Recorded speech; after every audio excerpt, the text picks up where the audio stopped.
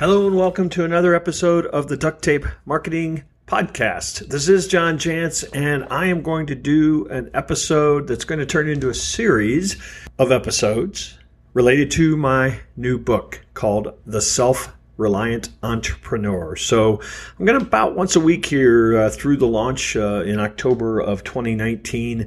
I'm going to bring you a reading from that book. And the way the book is organized, it's 366 daily entries. So I'm going to read, for example, today, September 4th's entry, because that's when I'm publishing today's. And that's how the book is organized. I'm going to read it verbatim right out of the book, if I can.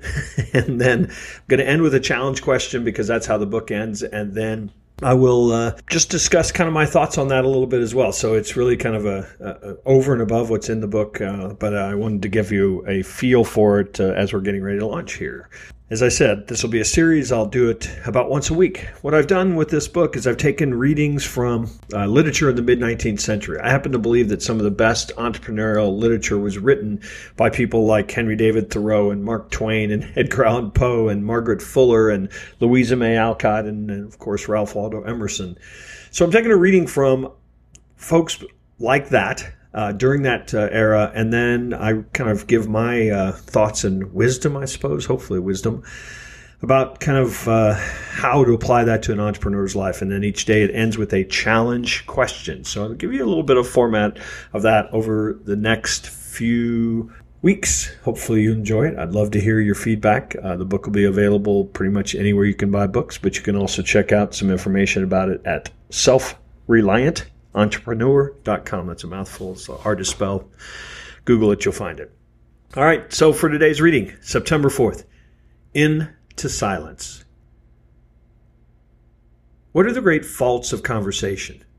Want of ideas, want of words, want of manners are the principal ones, I suppose you think. I don't doubt it, but I will tell you what I have found spoil more good talks than anything else. Long arguments on special points between people who differ on the fundamental principles upon which these points depend. Oliver Wendell Holmes Sr., The Autocrat of the Breakfast Table, 1858. Defending one's position is a clear signal of a lack of trust, not in the person subjected to your defense, but in yourself. Assuredness in a point of view sounds a lot like silence. Yes, today's call is to be still and listen. This isn't a knock on your ability to share or even the fact that you have brilliant ideas to share. It's just that when we choose to listen more, some beautiful things can happen. In conversation, the economy of our words gives space for others to feel heard and valued. It invites people to find themselves and see you as a source of energy that allows rather than prescribes. Listening draws ideas, relationships, stories, information, and clues that let you better understand the impact you have on others. For most, but particularly entrepreneurs, this advice requires biting your tongue and reining in your natural inclination. But if you can allow yourself to embrace this habit and practice it, you'll never give it up. Today, try to speak only when spoken to, and then listen with your entire body.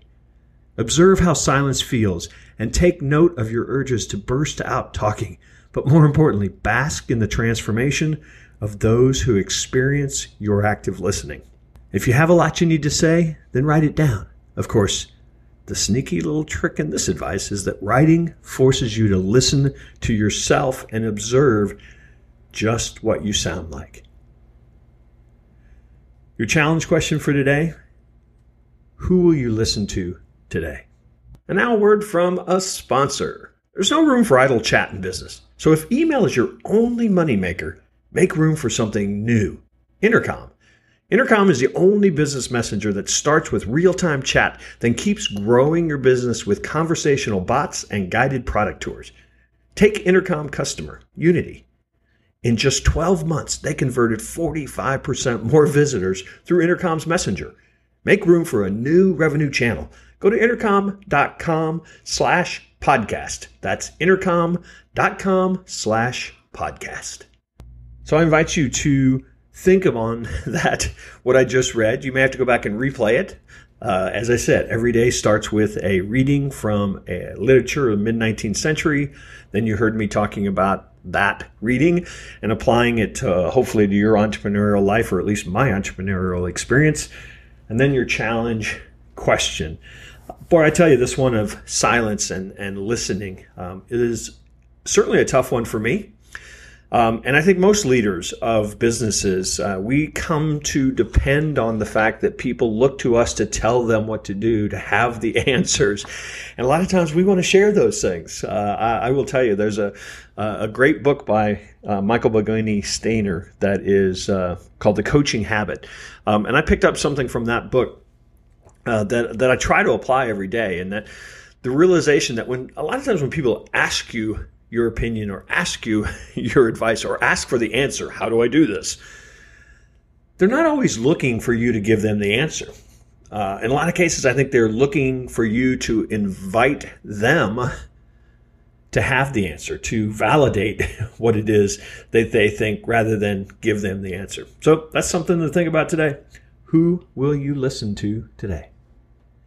All right, I'll be back in a week with another episode that contains a reading from The Self-Reliant Entrepreneur. Take care.